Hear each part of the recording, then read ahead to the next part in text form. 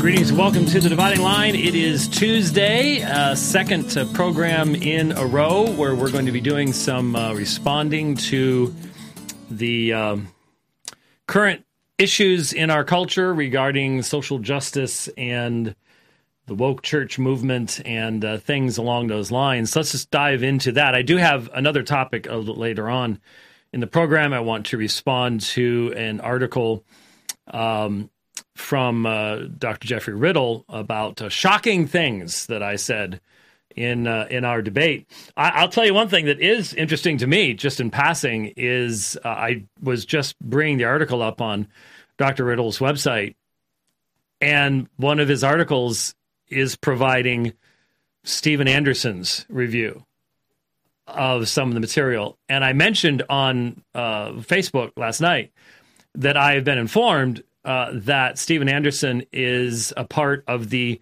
Confessional Bibliology Facebook group. I'm not sure what confession would be, what historic confession might be in reference to there, but evidently the enemy of my enemy makes my enemy confessional, or something along those lines. I don't know. But I just sort of figure if that's where you're going with some of your responses, that only helps me. That's all there is to that. So anyway, we'll take a look at that. But I wanted to start off. There are entire books coming out. We were sent a book by Scott David Allen, Why Social Justice is Not Biblical Justice. There are books coming out, some that I've read. One coming out from a brother in California, I think is where he is.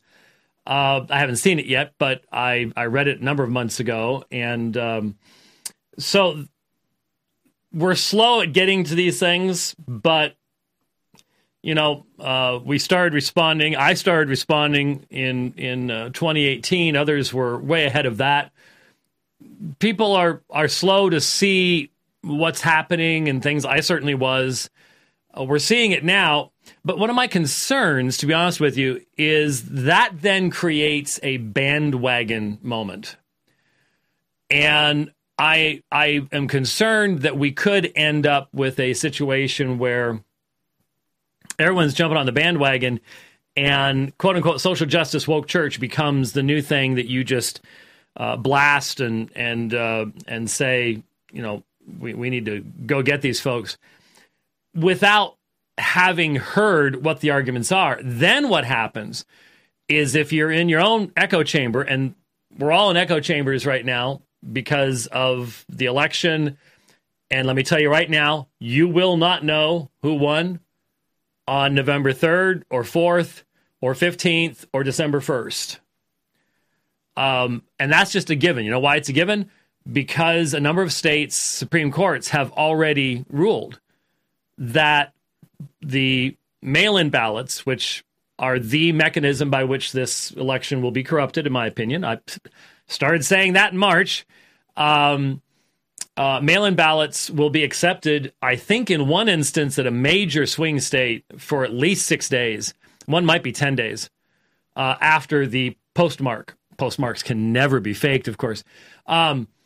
So those states cannot possibly certify their results for nearly a week and a half after the election as it is. The Founding Fathers never, ever envisioned anything like this at all. This was not what they had in mind. Much of what we're seeing is not what they had in mind. And I don't know what the answer to that is, but that's not what we're getting into today. The point being that we're going to be going into an extremely critical and, for those of us who like things not to change, stressful period of time in the future. There's no question about that. And so anyway, the point is we cannot avoid this. You'd have to live in a lead mine. And some people don't even know why people say that. Lead stops radio signals, so you can't watch TV, listen to radio. That was our old days. Yes, even wireless would not work in a lead mine. We're all in that context. But here's the problem. If you haven't heard out the best of the other side, but you've jumped on the bandwagon that they're bad, and then all of a sudden you get hit either with a person who has and therefore can reproduce their arguments, or just get asked, well, would you just listen to this? Would you listen to what this person said and respond to this kind of argumentation? And then all of a sudden you discover, you know what? These folks have arguments that I didn't know about, and I need to reconsider everything that I've. In other words, since your arguments against the position were not against the best expressions of that position, then when you see those best expressions, it can really throw you for a loop. And we've talked about this for years. When we would prepare people to go to Salt Lake City, we would always emphasize the necessity to accurately represent Mormonism, expect the best answers. When you get bad answers, you've got to be prepared for that too. But if your presentation was aimed at the best, it should be able to handle the lesser arguments. But if your presentation was aimed at the lesser arguments and somebody comes along that's much sharper, now your presentation is taken apart. My concern is in listening to some, not all, this is not a blank, there's no blanket condemnations here, anything. I'm just simply warning against the possibility of getting on the bandwagon and not really knowing what the other side is actually saying. And to know that, especially when we talk about the woke church, when we talk about Christians, and yes, I believe they're Christians. One of the things that's really dangerous is when people decide that this is going to be the issue they're going to use to then judge the eternal state of everybody else, okay? As it is with so many things, you need to maintain proper theological standards. If someone denies the doctrine of the Trinity, then you're talking about a foundational error that removes one from consideration of truly being in Christ. You've got the wrong God.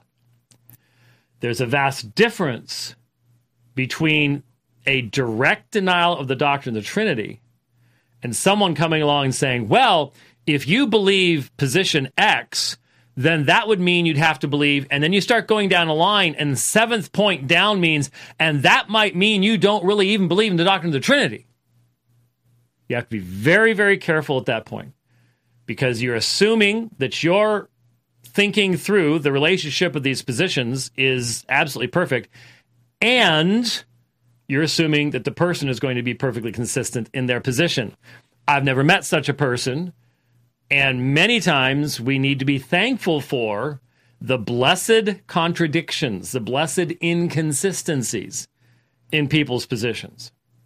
This is the problem of the hyper-Calvinist. This is the problem of the hyper-Calvinist who says, if you don't function on an acknowledgement of the specific divine election of individuals by God, that the number of the elect is fixed and known to God, if you don't function on the basis of that, then you don't believe, go down a few arguments, in grace at all. And therefore, you fall under Galatians chapter 1. We've dealt with that kind of argumentation before. And we all know people who don't believe in personal election, but do believe in grace. Is it inconsistent? Yep. Blessedly so. Thankfully so. So we need to be functioning the same way here. Some people say, yeah, well, this is all about politics, and this is all... Well, it's not just about politics. There is a very, very intimate connection. There's no question about it. But once it comes within the purview of the church, just this week, a very, very well-known individual in social media and in Southern Baptist life was making strong arguments that people promoting woke ideology should be disciplined in the church. Okay? That requires serious consideration of exactly what woke ideology is and a serious understanding of how consistent the person is in the presentation. of this. I know a lot of people already who have been co-opted into a positive perspective on what would be generally considered woke ideology, who do not see what the foundational issues are, who do not understand what this means as to justification and everything related to that. And so do you just kick them out of the kingdom? I just automatically assume?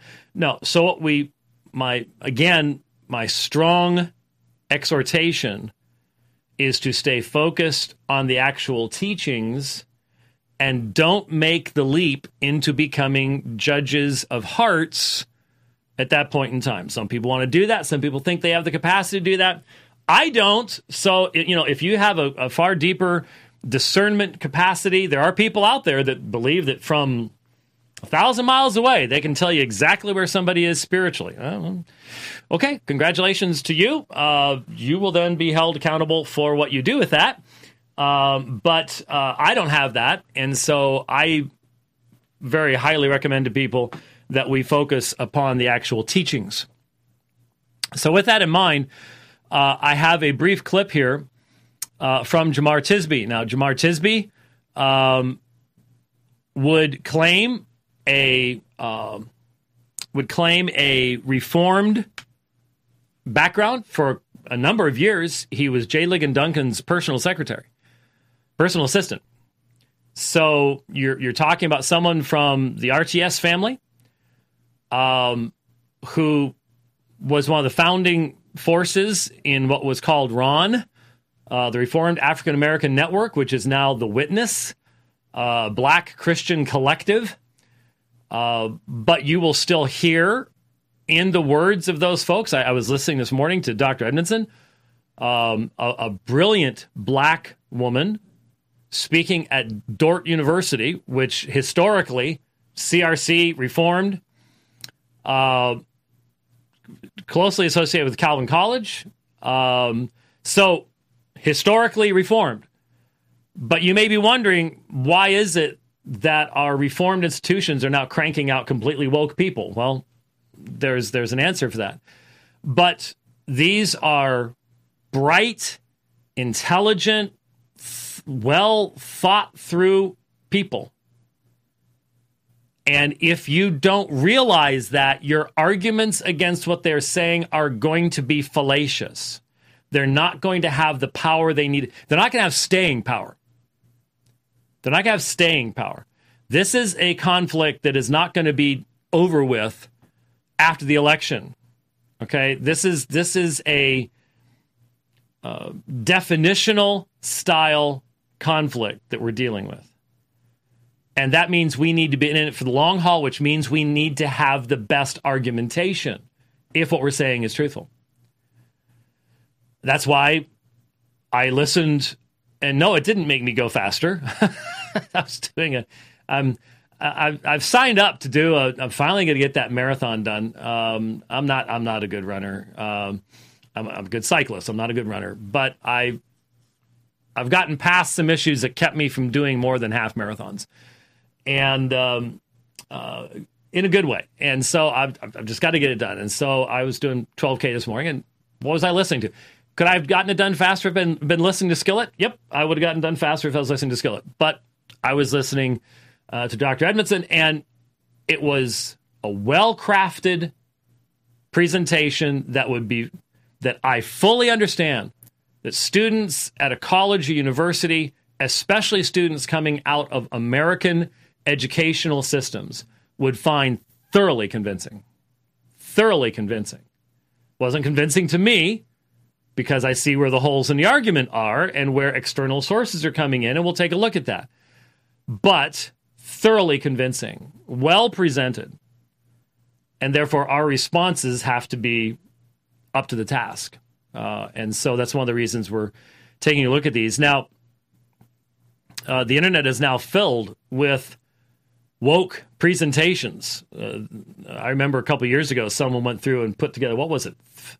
3 to 5, I forget, 3 to 5 videos about social justice and woke ideology in the PCA. and they're fairly long videos, and I would imagine you could triple or quadruple that now, quite easily, from these individuals. But we need to hear what's actually being said and respond to what's actually being said, not just to what we think is actually being said. So here is a short clip from Jemar Tisby that I wanted to examine today. Earlier, when I was defining the prophetic voice, I mentioned a kind of prophecy called a prophecy of deliverance. I talked about Genesis 3:15, the offspring of the woman crushing Satan under his heel. And I said, test the spirits. And the way to test a foretelling spirit is to see if it came true. Well, brothers and sisters, that prophecy of deliverance prophesied all the way back in Genesis 3:15 came true. It came true when Jesus Christ, the Son of God, took on flesh and became a person and entered into our experience so that he could identify with us and express solidarity with us. Jesus Christ announced his public ministry by describing his role as a prophetic forthteller. He said that he was anointed by God the Father to proclaim good news to the poor, liberty to the captives, the recovery of sight to the blind, to set at liberty those who are oppressed, and to proclaim the year of the Lord's favor. That prophecy came true. And because it came true, you now who believe in Jesus enter into that prophetic role of forthtelling the truth, even the truth about racism and white supremacy. And on the cross, Jesus Christ tells those who have been bent low because of oppression, you can stand up straight. And he tells those who have bought into the myth of whiteness and superiority that you too are in need of a Savior. If you have repented and believed this morning, then despise not the prophetic voice of the Black experience. Amen and amen. Now, that is a conclusion of a talk. So, that means that there has been much that has come before this. And by looking at the conclusion, it would be very easy to go, where did all that come from? And that is the reaction of the vast majority of us. We are familiar with these texts. And we have, of course, looked at that context in Matthew chapter 11. Now, when John, while imprisoned, heard the works of Christ, he sent word by his disciples and said to him, "Are you the expected one, or shall we look for someone else?" Jesus answered and said to them, "Go and report to John what you see and hear. The blind receive sight, and the lame walk, the lepers are cleansed, and the deaf hear. The dead are raised up, and the poor of the gospel preached to them. And blessed is he who does not take offense at me." As these men were going away, Jesus began to speak to the crowds about John. "What did you go out in the wilderness to see? A reed shaken by the wind, etc., etc." And so you have Jesus taking a catena of prophetic passages, and in answer to John's concern, are you the Messiah? Are you the expected one? Jesus goes to the prophetic fulfillment as answer to John. Now, there's a lot you can get a lot out of John's sending his disciples, and the fact he's in prison, and all the rest. That's a truly fascinating story, and certainly one that we can get a lot of encouragement out of. But the point is, here you have a text that is vitally important in the early church in light of the existence of John's disciples. It is a text about prophetic fulfillment. It is a text about the fact that Jesus' ministry was prophesied of old. It was a text being fulfilled in first century Israel.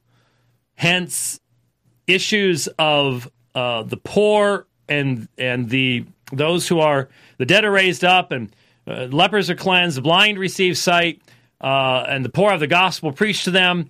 What is this about? This is primarily about Roman oppression. It has nothing to do with race. It is purely political. It is not racial. And of course, there is no biblical, historical, logical connection between anything here and a narrative of a black experience. And yet, in the conclusion of this sermon, these things all come together, and we are all left going, there seems to be an overriding narrative that is driving this. But here's the problem. We hear orthodox statements, but then you'll get these passing words and applications that we go, and when we hear that over and over again, we begin to accept those associations. If we do not stop and analyze carefully. The problem is, many of us, when we listen to something, we take and we categorize it as a whole without analyzing the elements of its argumentation.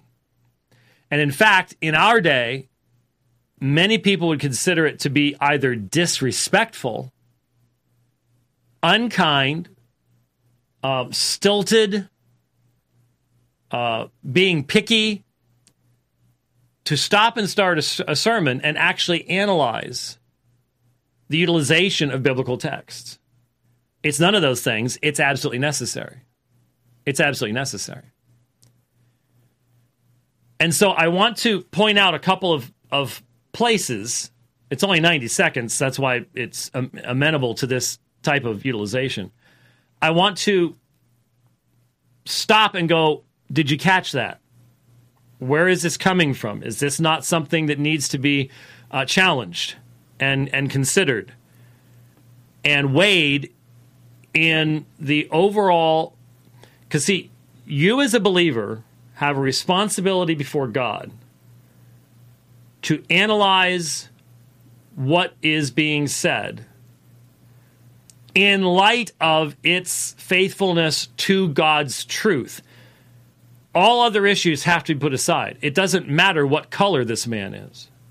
It doesn't matter whether he is a man or a woman. Those are your only two choices, however. It doesn't matter what his intersectionality score is.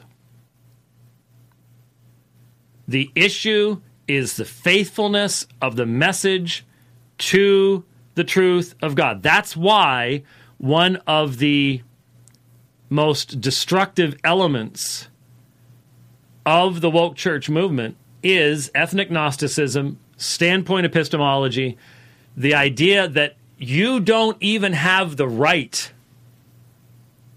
to question the conclusions of the black experience if you are not black. So if a black person says the black experience is this, and then connects the black experience here to biblical prophecy, if you're a white person, you just sit down, shut up, and listen. That's what you're told. That's where I've been told that. We've all been told that. That is extremely dangerous and must be rejected by any faithful follower of Jesus. You don't do that. But that's what we're facing. So let's listen to it again. It's only 90 seconds, but this time I'll stop and start. Earlier, when I was defining the prophetic voice, I mentioned a kind of prophecy called a prophecy of deliverance. I talked about Genesis 3:15, the offspring of the woman crushing Satan under his heel.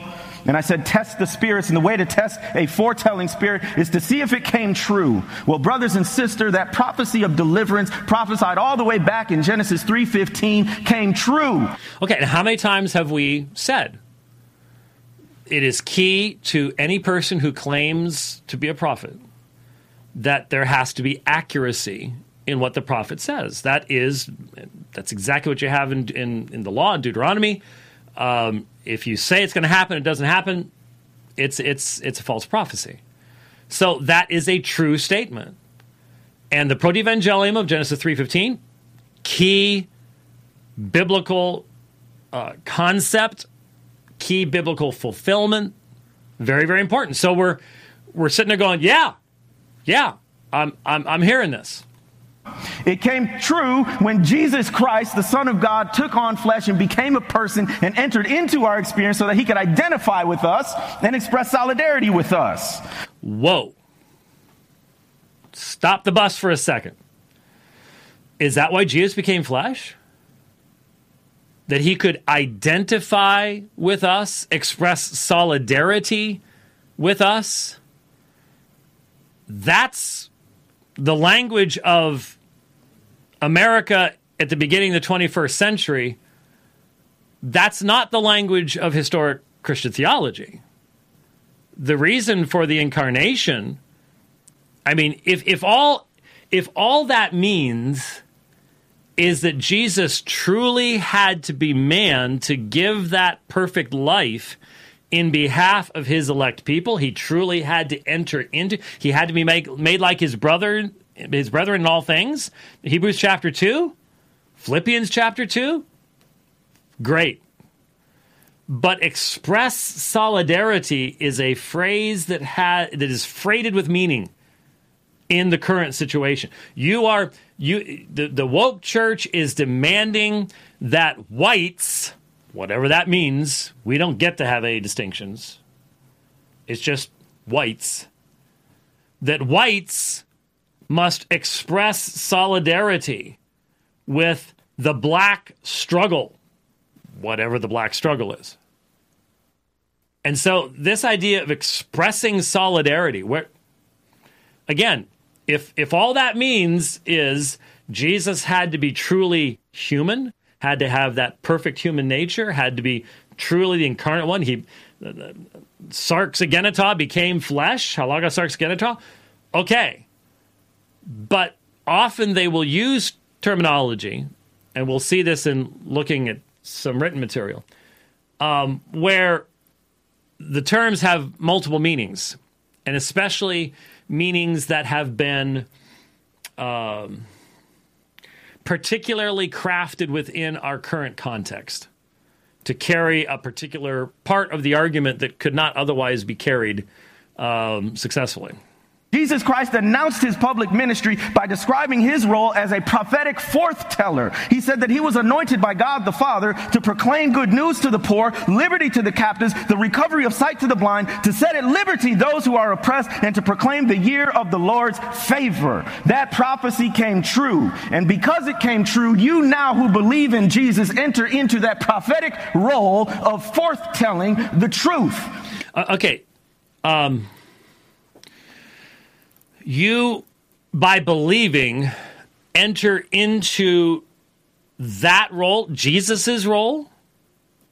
I wasn't exactly sure. Again, this is a conclusion. Maybe more careful exegesis and foundation have been laid for this someplace else.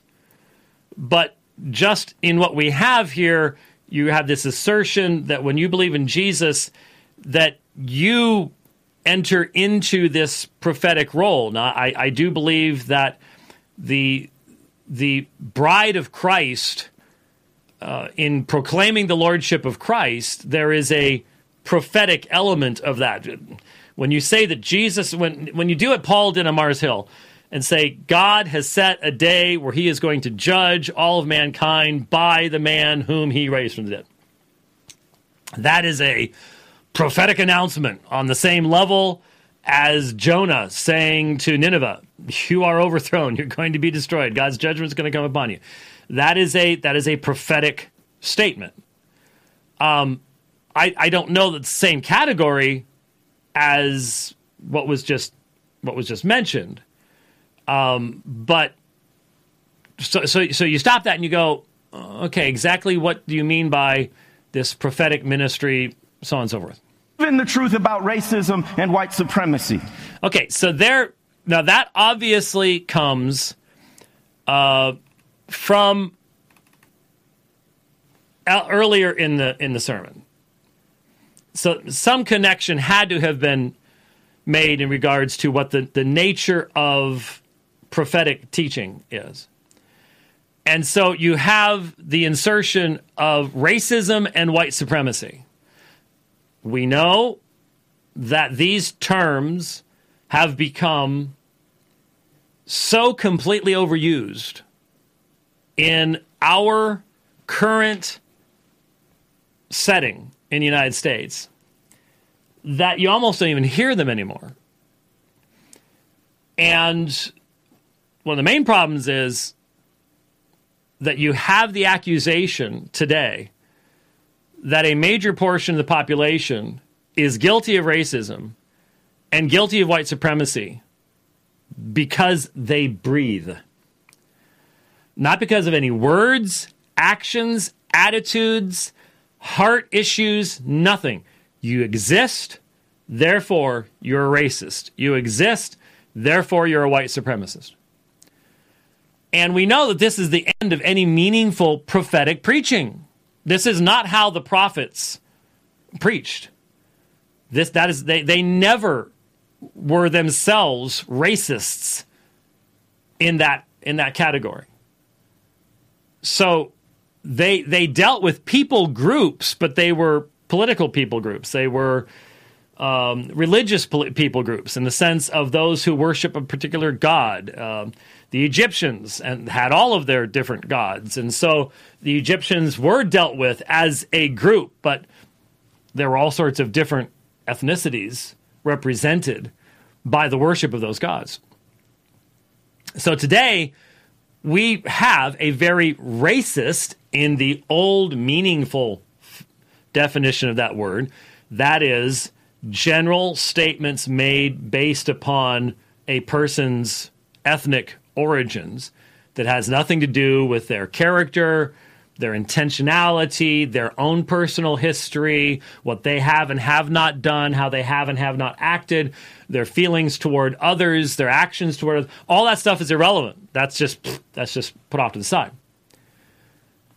Instead, we have this overarching concept of white supremacy that is just simply utilized as the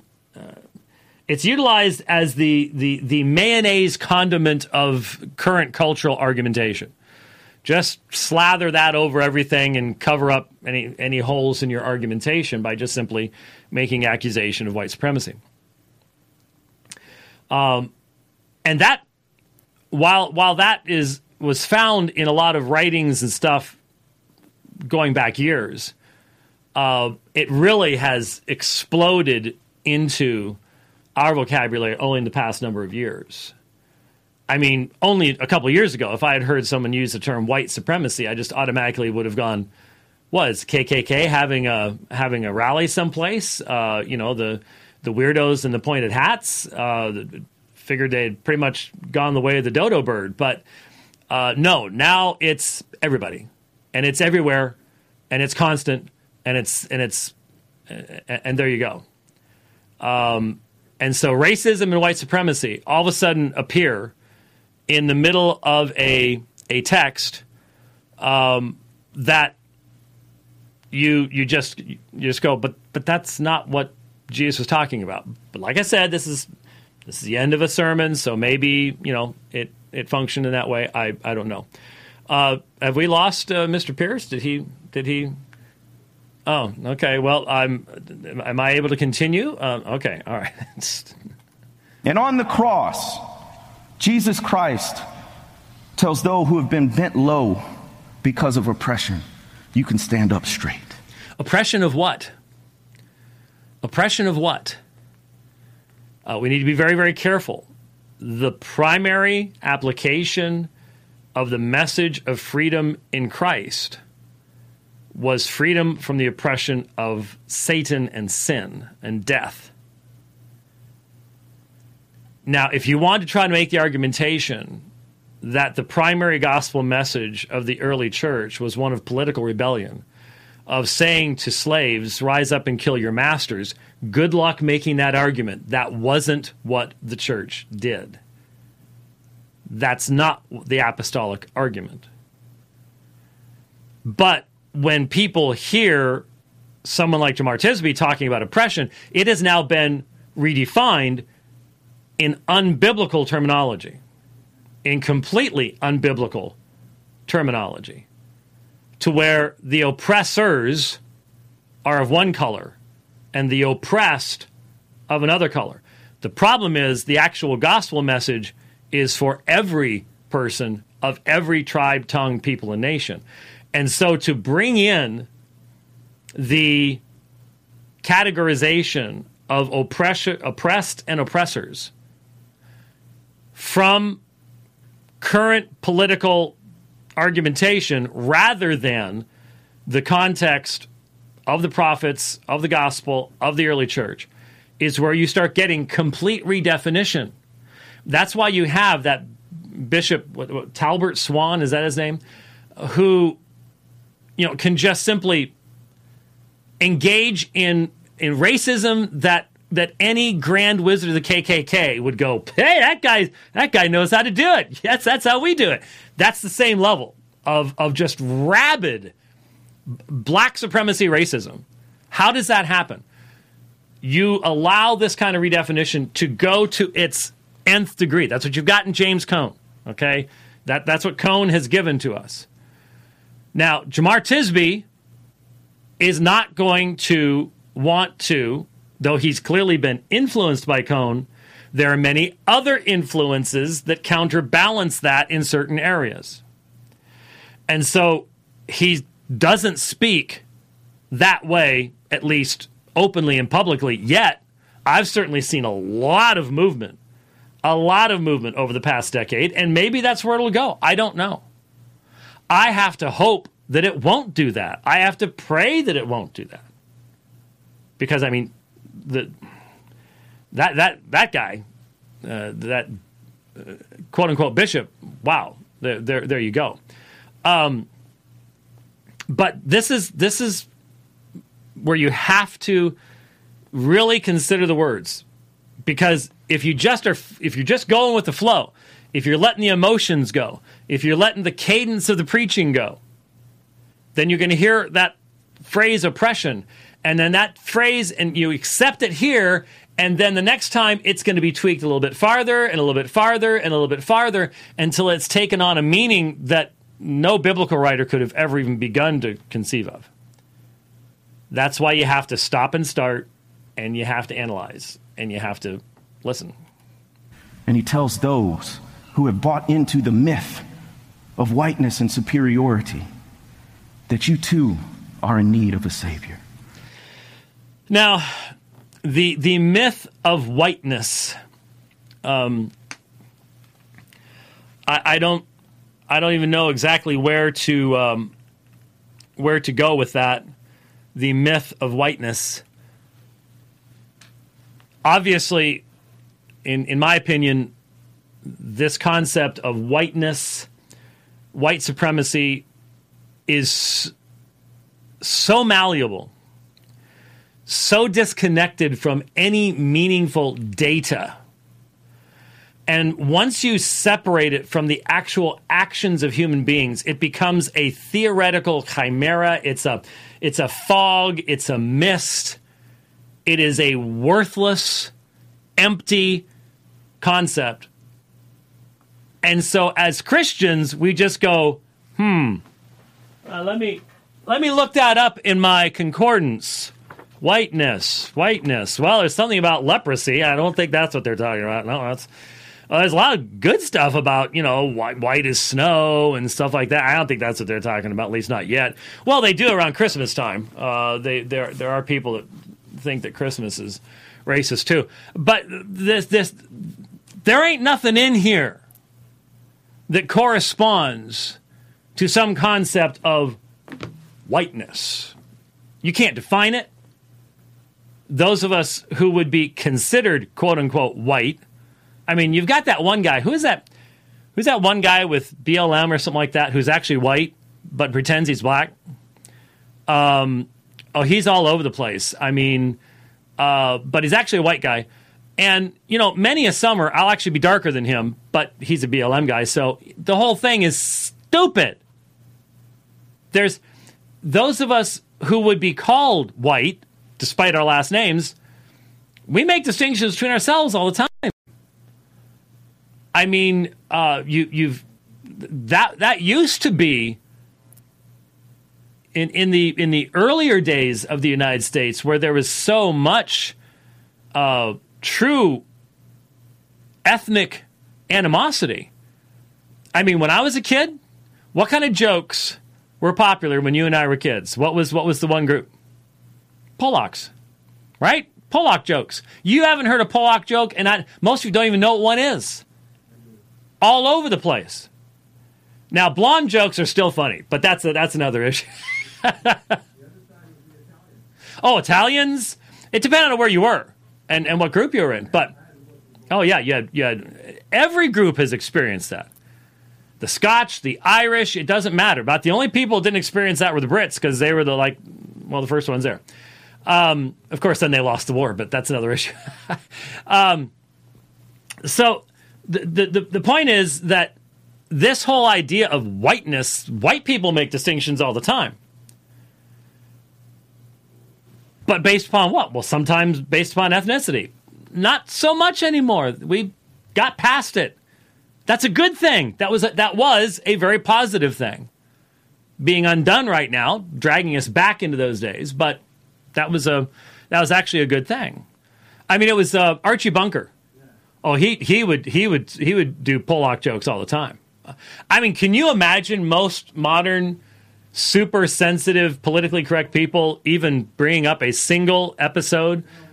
They'd just be rocking back and forth, going, "I can't believe these people once lived on Earth." Oh yeah, oh yeah, oh man, that was the 70s, man. That was yeah. So things have changed. Anyway, the point is, this whole idea of whiteness just doesn't click with most of us, and it's not because of your ethnic Gnosticism. And thankfully, there's many a black person, many a Hispanic person, many an Asian person who is well aware of the fact that within their communities, you've got people that are hardworking, trustworthy, and people who are not. And they make the same distinctions. And we need to make those distinctions based upon character and action, not upon pasts, however far back you want to go. 60 years, 100 years, 160 years, 200 years, 500 years, 1,000 years? How far do you want to go? Who makes these rules up anyways, as to how you're supposed to define these particular groups? So this whole idea, what is the myth of whiteness? I don't have a clue, and neither does anybody else, because there is no such thing. It is a myth. That's right. But we're not the ones that bought into a myth of whiteness, or especially white supremacy. The whole concept within the church, you have to go, where are you getting this? Don't talk to me about some postmodern sociologist someplace who's come up with this stuff. You're in a church. You're standing behind a pulpit. You're talking about the prophetic ministry of Jesus. Get it out of here. It ain't in there. That's the point. Well, I can cram it in there. That's the point too. Because if it is not positively rooted in the necessary exegesis of the text, and that's why I did find it interesting, even though I, again, was very impressed overall with the presentation I listened to this morning.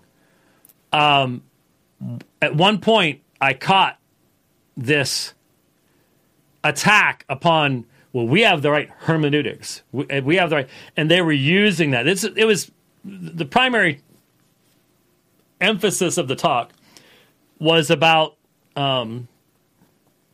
George Whitefield and Whitefield's movement over his life into what this woman would define as a very sinful attitude on Whitefield's part.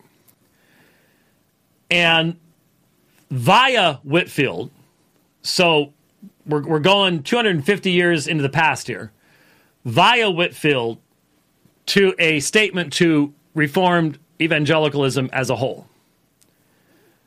And one of the statements was that these people, these Pharisees, in essence, will defend being on the other side of where she wants you to be by reference to their hermeneutics and their exegesis and things like that. So there was a subtle knock at that, which often is then joined with what we're hearing in every... Okay, I won't say that. That's always a dangerous word. In almost every seminary in the land today. And sadly, I would say, I would be surprised if it's not in every Reformed seminary in the land today. And that is that you need to give place to other voices. And the presupposition is that there is a special kind of knowledge that can only be obtained experientially that is necessary to the proper interpretation of the written word of Scripture. And we're not talking about the Holy Spirit here. We're not talking about the presence of the Holy Spirit. We are talking about an experience based upon ethnicity. The terminology will be voices. We need to hear the voices of brothers and sisters from all around the world. And doesn't that sound... Who would want to argue against that? Who would want to argue against the idea that you want to hear the voices of brothers and sisters from around the world? That just sounds so warm. It's like not liking M&Ms or Hershey's Kisses. There's something wrong with you if you don't like these things, okay? They're just make everybody feel good and fat. But that's the idea. But the assumption under that is that that if I come to this with the Holy Spirit of God and a true desire to understand this and to hear God's word, I can't do it without other voices. Not that you need to do it in the context of the church. Not that there's much that we can learn from those who lived before us. I believe all those things. And I have been so blessed by insights from church history and from other cultures. I have traveled the world. I may never get to do it again, but I did it for a long time. And I truly was benefited by getting to see the world in other places and to see that America is not the center of all things. Okay? That's all a benefit. But that's not what's being said here. What's being said here is that there are experiences of particular groups that you must access to fill in what is lacking in your ability indwelt by the Holy Spirit and engaging in rigorous exegetical examination of the text. You still can't get it unless you have all these voices. May I point out that means no one in history until the past 50 years could have ever figured all the Bible out at all. Because no one could have all those voices. It wouldn't be possible.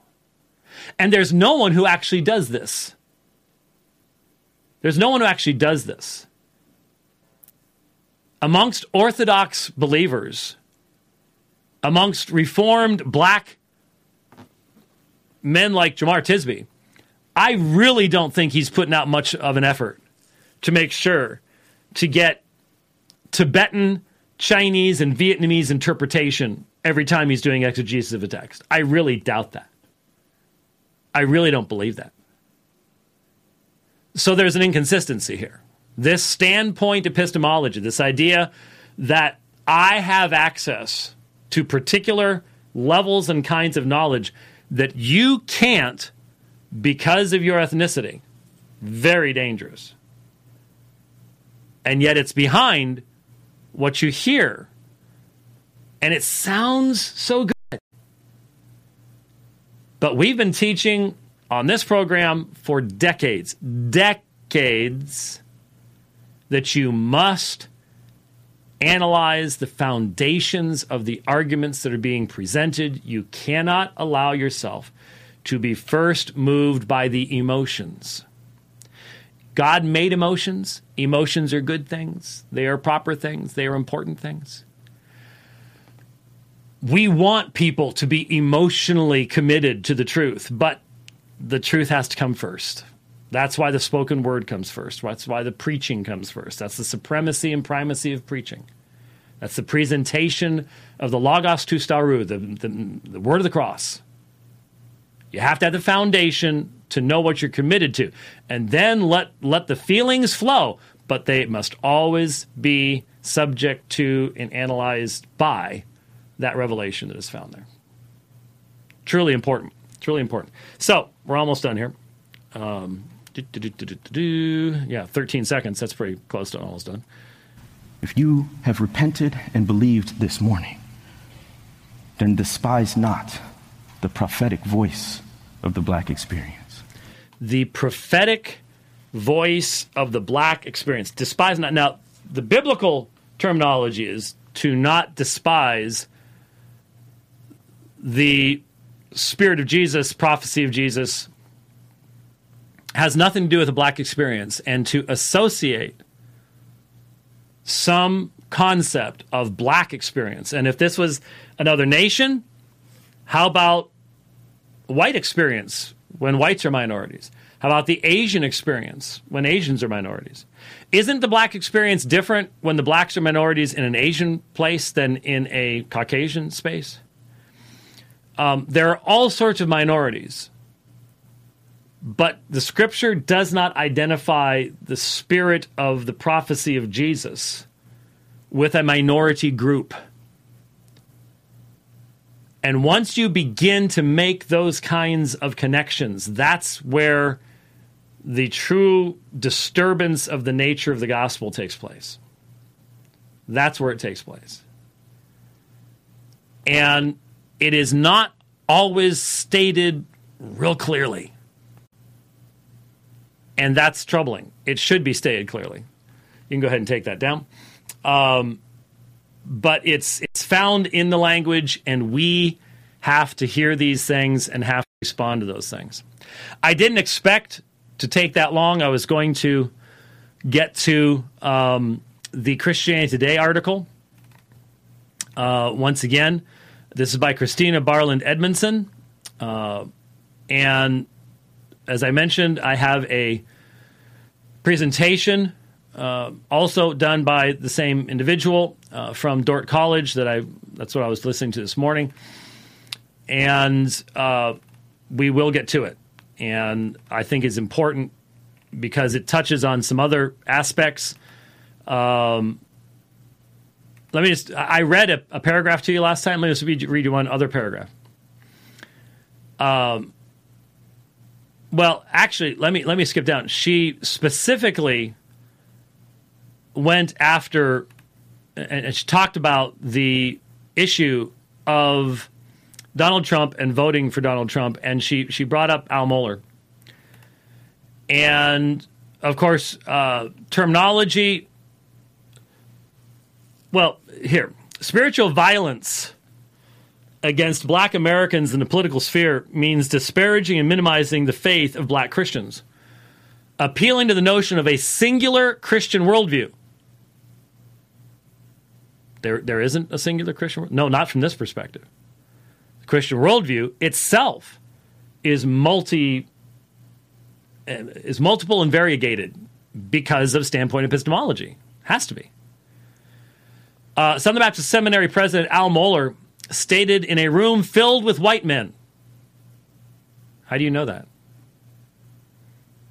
How do you? There were no women there. There were no. It was all just white men. We're the only people in the room. Filled with white men, that a vote for Trump in 2020 would be most in line with the Christian worldview. Now, let me just stop for a second. I listened to the briefing. And I was especially focused when, a few months ago, Dr. Mohler came out and he said, this is not an election about individuals. This is not an election really about Donald Trump or Joe Biden or Kamala Harris, who's obviously the real candidate. This is a worldview election. more so than we have ever faced in history. And he is exactly correct. It's hard for me to even talk to someone who doesn't get that, because that is so obvious. The events of the past few years, and especially this year, have made that very, very clear. But what he stated was that we are faced with the difference between a fundamentally Marxist view of the world and man and life.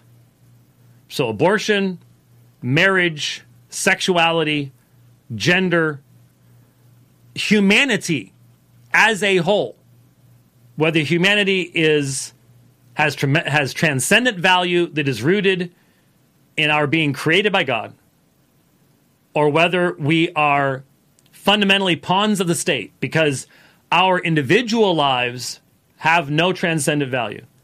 Therefore, the only way to root value is in the decree of the state.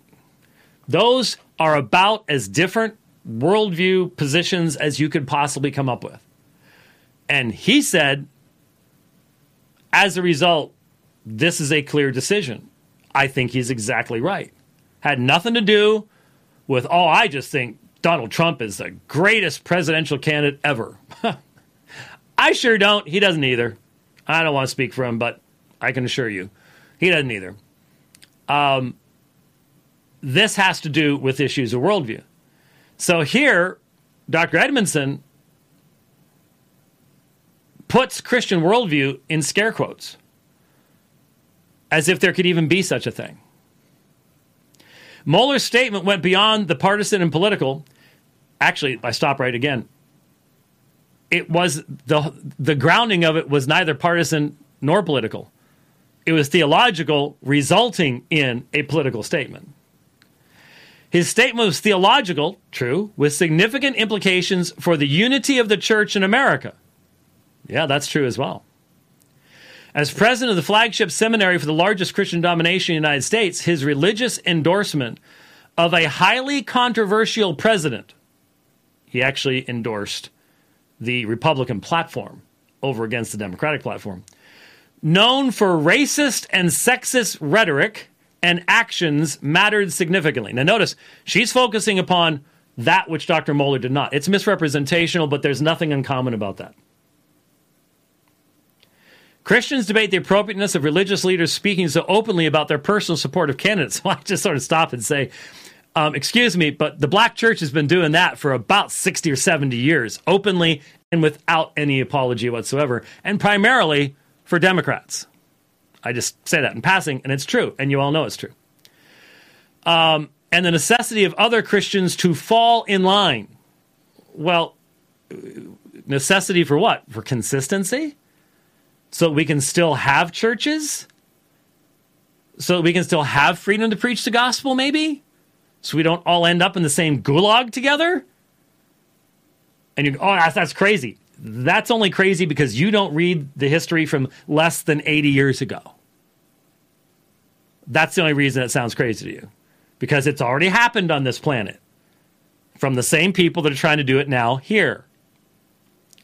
My concern, while subtle, knocks at the door of spiritual violence. Spiritual violence. By saying one's Christian worldview leads to re-electing Donald Trump in 2020, stop. My Christian worldview does not want to see Marxists taking over the United States government and doing what they've already openly said they're going to do in creating a one-party system with no opportunity for getting rid of them. That's what we're talking about. We are talking about the Equality Act. We are talking about forcing churches to either close or hire transgender children's workers. We are talking about the end of any type of abortion ministry by pain of imprisonment. We're talking about the end of freedom of speech. We're talking about forced sterilization of 8-year-olds. We are talking about godlessness on a level that is astonishing. But you never get to talk about that part. It's always Donald Trump.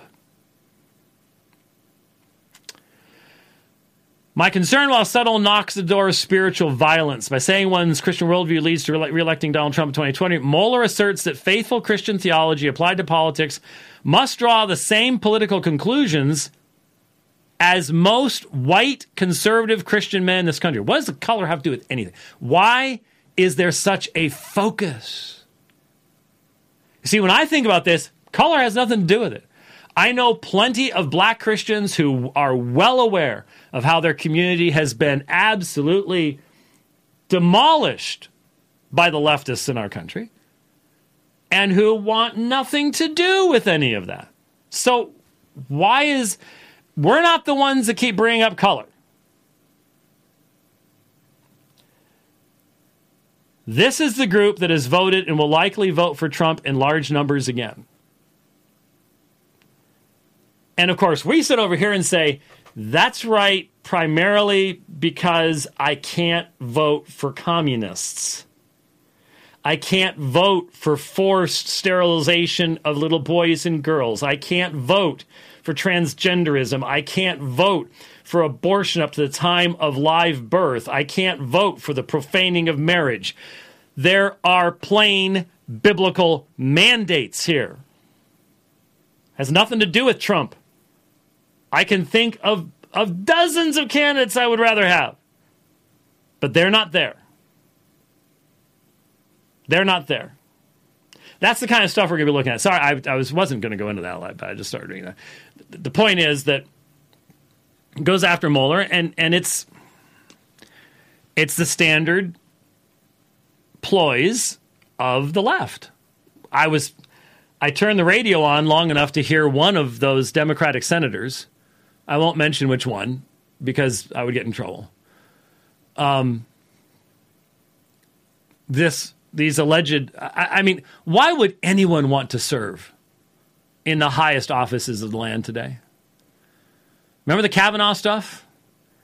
And now here is this woman, obviously extremely brilliant, and obviously far more brilliant than any of the people on the other side of the room. Enduring.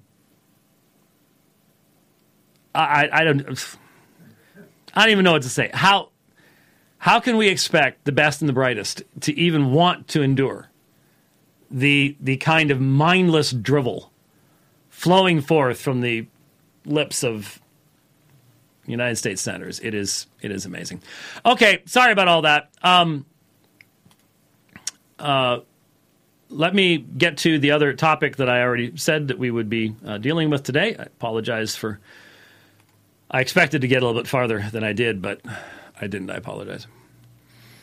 I'll admit that I didn't see this live, but when Judge Barrett held up the blank sheet of paper that just simply says the United States Senate on, it's just a notepad that obviously was passed around. I wonder if anyone sanitized that. Anyway, that has now already been turned into about 47,000 different memes, replacing the notepad with Doug Wilson's book and all sorts of things like that. That we can expect that. Okay, total shift here. If you want to stretch and grab some potato chips or something like that, total shift in where we're going. I'll be done by the bottom of the hour. Lord willing. I'm not sure that What's that? What's that, Rich? I have witnesses that can tell me what you actually said, actually, so you better... that's when you're going to call Jeff? Okay, all right. Jeff isn't feeling well today, so we had a leadership retreat, and evidently Kelly and I, being the oldest people that were there, have the widest range of immunity to things. Everybody else is passing, the kids were passing everything around, and now the adults have picked it all up, and it's lots of fun. So that's a shame. But well, I might have. I just hope that you're not immunocompromised. So there you go. All right, on October 7th, so a little while ago, Wednesday, October 7th, Dr. Jeffrey Riddle posted debate follow-up to 2 most shocking things said by James White in our debates.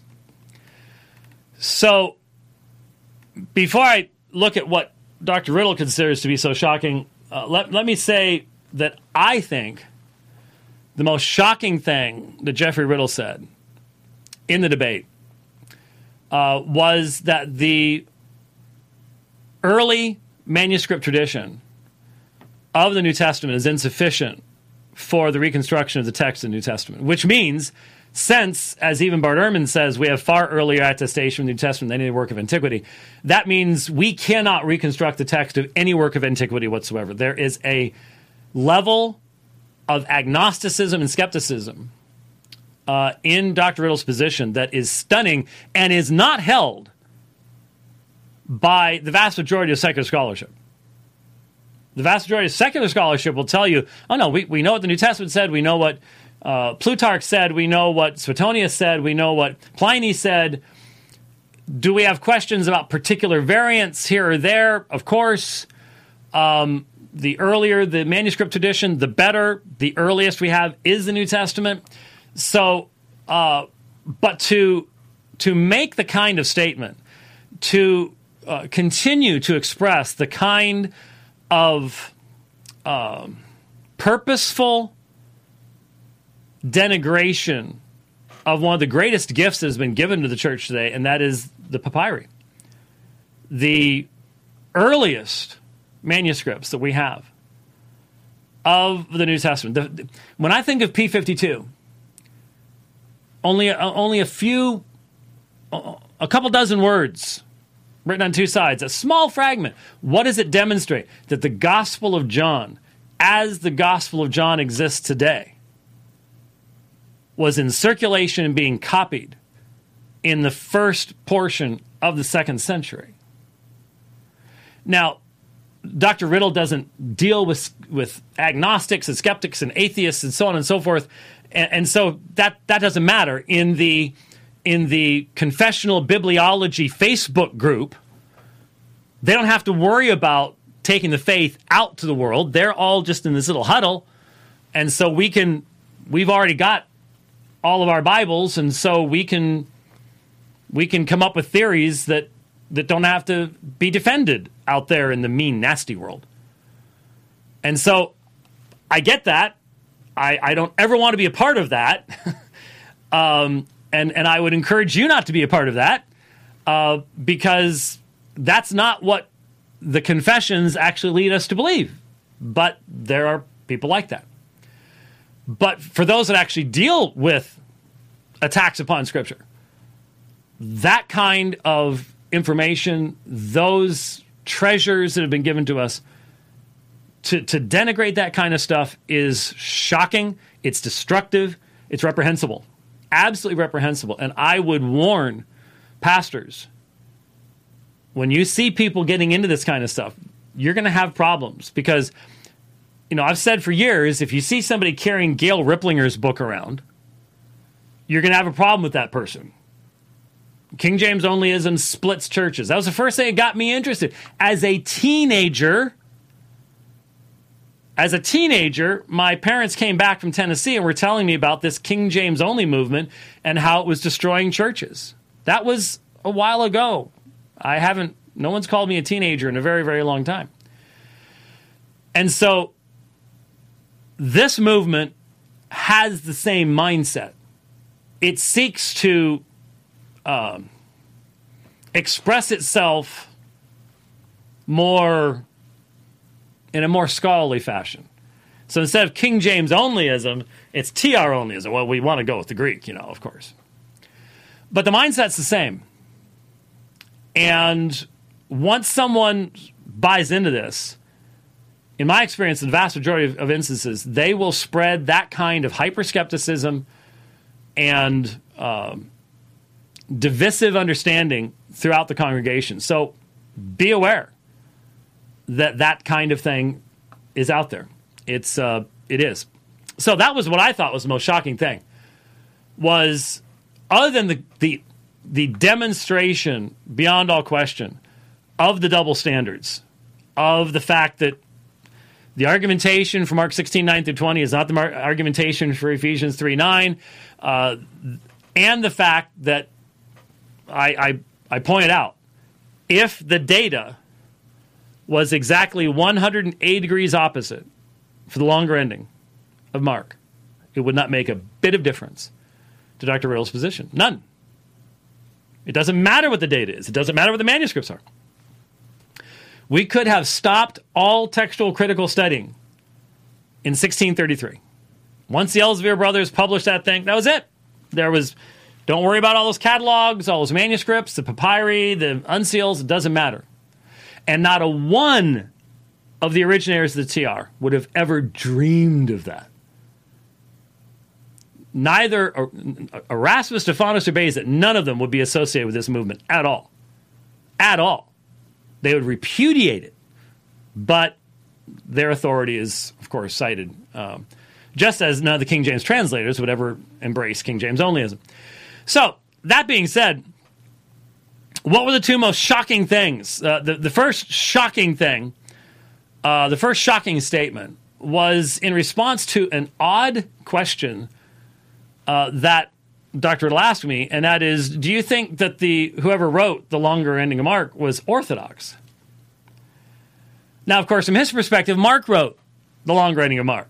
I don't think Mark did that. That's, in essence, the definitional of the position that I had taken, though I was surprised at how unclear Dr. Riddle was, even during cross-examination, as to what my position was. Nobody else seemed to be confused, but he did seem to be confused.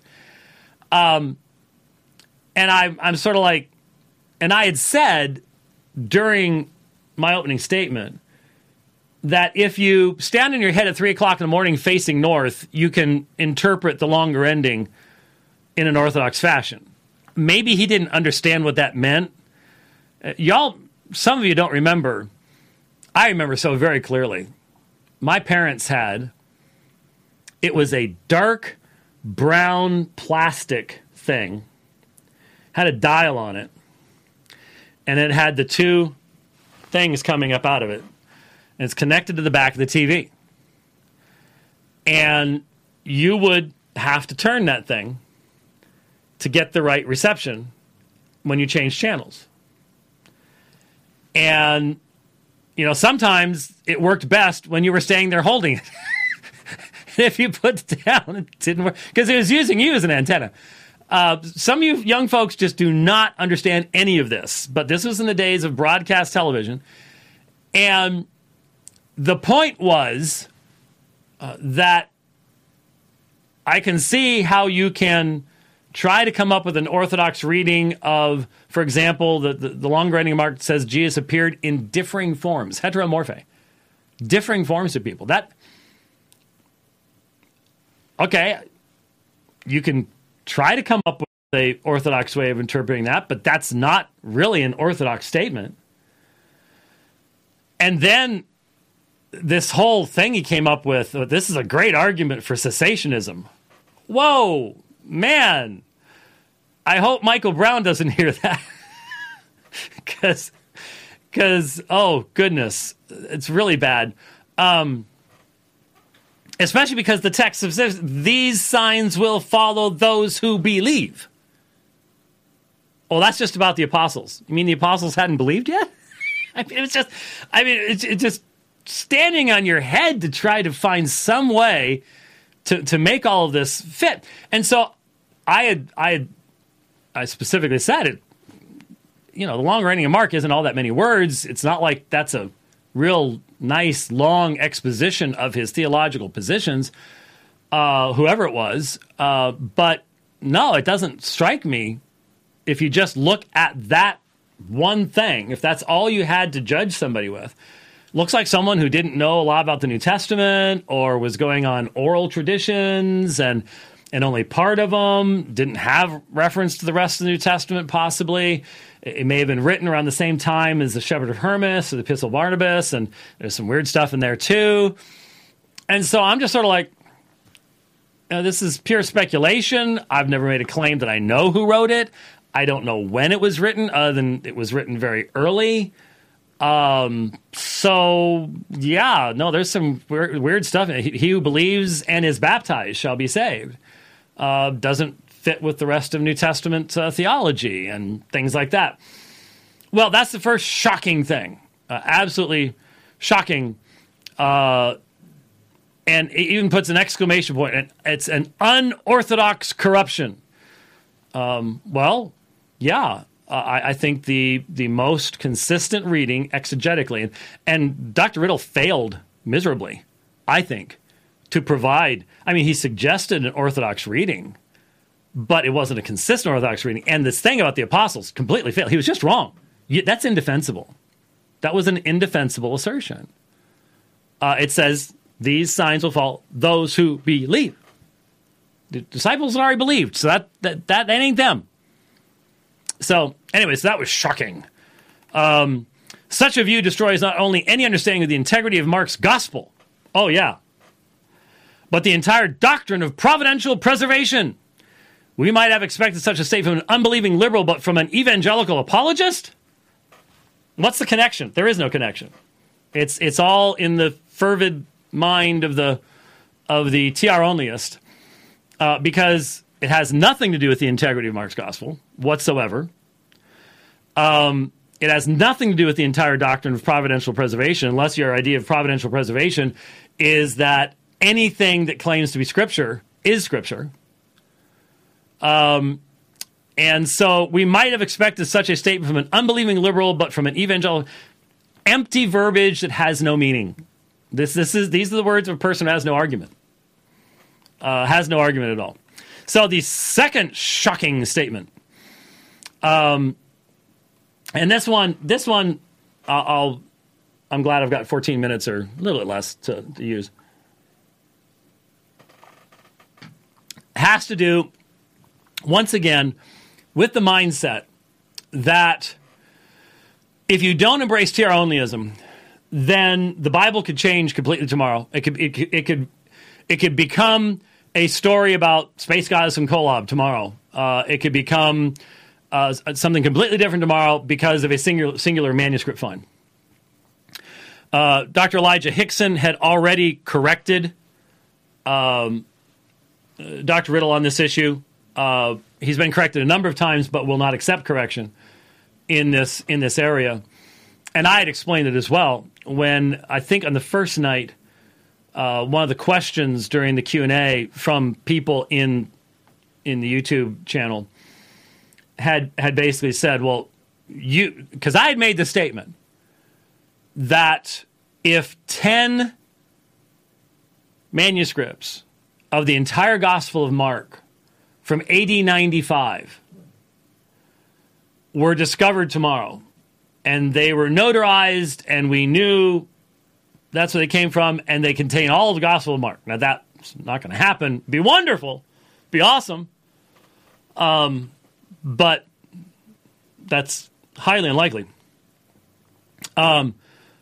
If that type of a thing if it would take place, and the longer ending of Mark were to be found in those manuscripts, that would be a vitally important piece of information that would have to be taken into consideration, and would probably, since there would be 10 of them, would probably mean the longer ending would be accepted as Markan by the vast majority of people who would engage in what's, in the production of the critical text.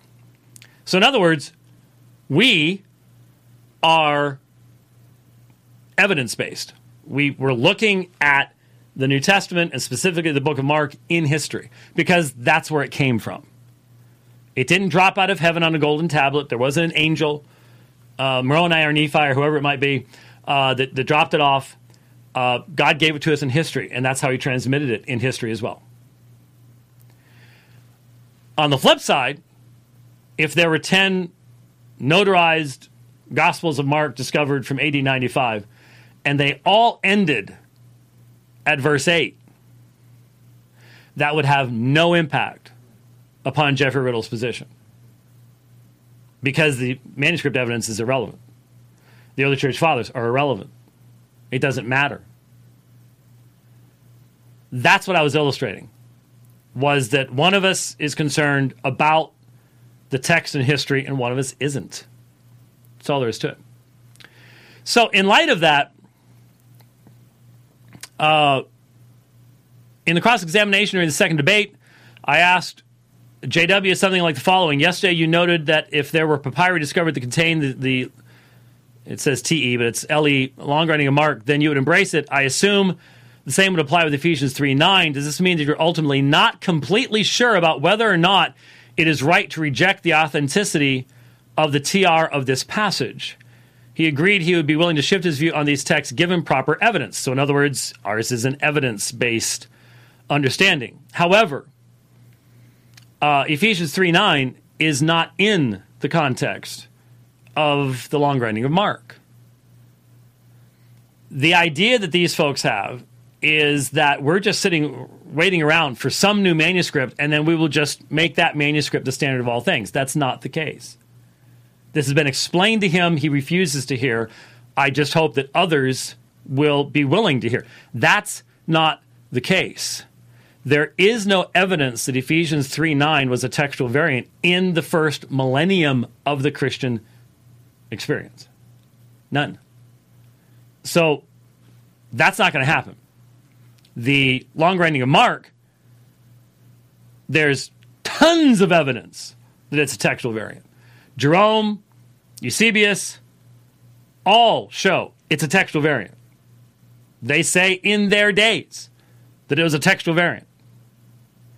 The long writing itself displays the signs of a textual variant. There are all sorts of variants within the variant. Within those 12 verses, the text is corrupt.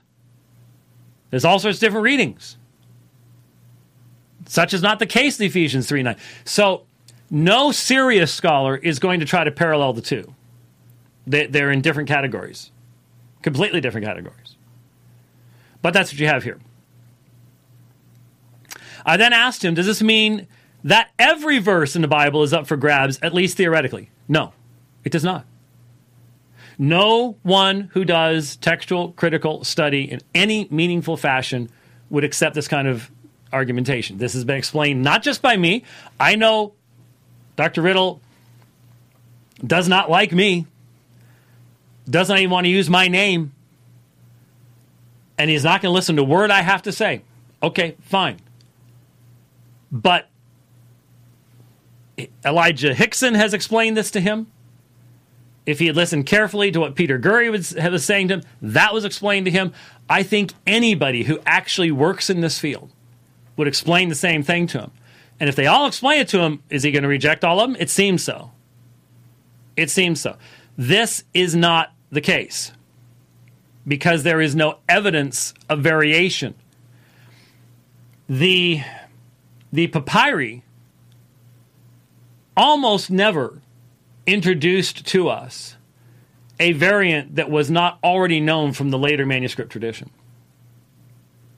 They shed a lot of light on key textual variants, but they rarely introduced brand new stuff that was not represented in the majuscules in the later tradition in the second half of the millennium or beyond that. So there is no reason to believe, and no one functions on the basis of believing. In other words, even agnostic textual scholars have a higher view of the quality of the New Testament manuscript tradition than Dr. Riddle does. Much higher view. So this idea that, well, we're going to find manuscripts that just have complete corruption. That's what the New Agers say. The New Agers are the ones running around saying that the original New Testament had reincarnation in it, for example. It was taken out at the Council of Ephesus. Okay? It's the very fact that the manuscript tradition is utterly opposed to that level of corruption that Dr. Riddle seems to dismiss. Because Dr. Riddle doesn't deal with New Agers. He's not dealing with that kind of stuff. He does not defend the integrity of Scripture against anybody but fellow Reformed Baptists and Presbyterians. That gives you a very, very narrow spectrum from which to be working. After a good bit of tap dancing around the question, I wasn't tap dancing around anything. I'm a Baptist. I don't tap dance. JW was never able to name any specific passage about which he might have confident certainty. So once again, this is exactly what you have in King James onlyism. You will trade truth for certainty.